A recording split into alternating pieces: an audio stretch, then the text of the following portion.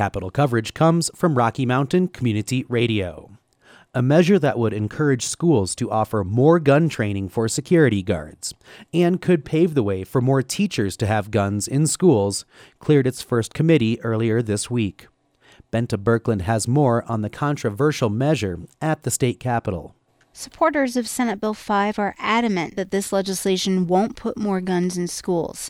Instead, they say it would simply allow school employees to take a handgun safety training course from a county sheriff, since sheriffs are already involved in emergency school response plans. Who better to offer this training and just help work with the school district to decide what should be involved in that training. Senate Majority Leader Chris Holbert from Parker is sponsoring the legislation. If there are people who work in the schools, teachers or other staff, who want to be armed, then this would also contribute to them being trained. Right now, Colorado has a statewide ban on firearms in K-12 schools.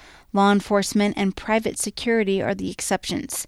Some school districts get around that rule by allowing teachers and other staff to work as, quote, private security, so they can conceal carry in the classroom. Holbert says schools aren't required to report that information. For people who come through this program, they wouldn't have to be hired as private security. And that's the sticking point for people who testified against the proposal in the Senate State Veterans and Military Affairs Committee. Arvada mother Jerry Barella doesn't believe any amount of training could make guns safe in schools. Her son was accidentally shot by a friend at a party. She says a training course won't correct human behavior. Until there is a gun training course that will guarantee us 100% that a teacher or principal or other person will never have a bad day, will never have a lapse of good judgment, will never react impulsively to a student's misbehavior or disrespect, we cannot allow this bill to pass. It is the open door to more tragedy. Even if it passes, the bill isn't mandatory, so school districts wouldn't be required to offer the training.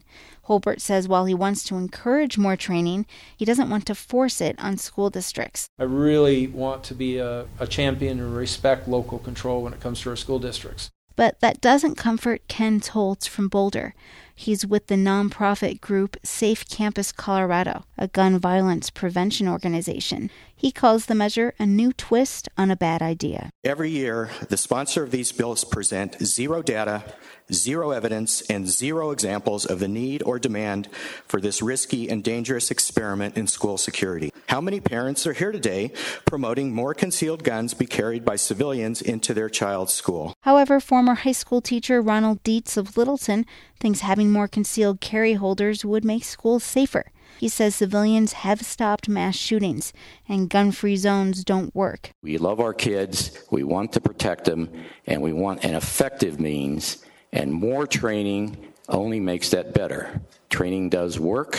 While Republicans on the committee all voted for the measure, Democrats, including Senator Lois Court of Denver, were against it. I disagree that more guns in schools makes our schools safer. And making a statement by passing this law seems to me to say that's what we believe. That ideological difference is the main reason gun issues at the Capitol become so heated and partisan.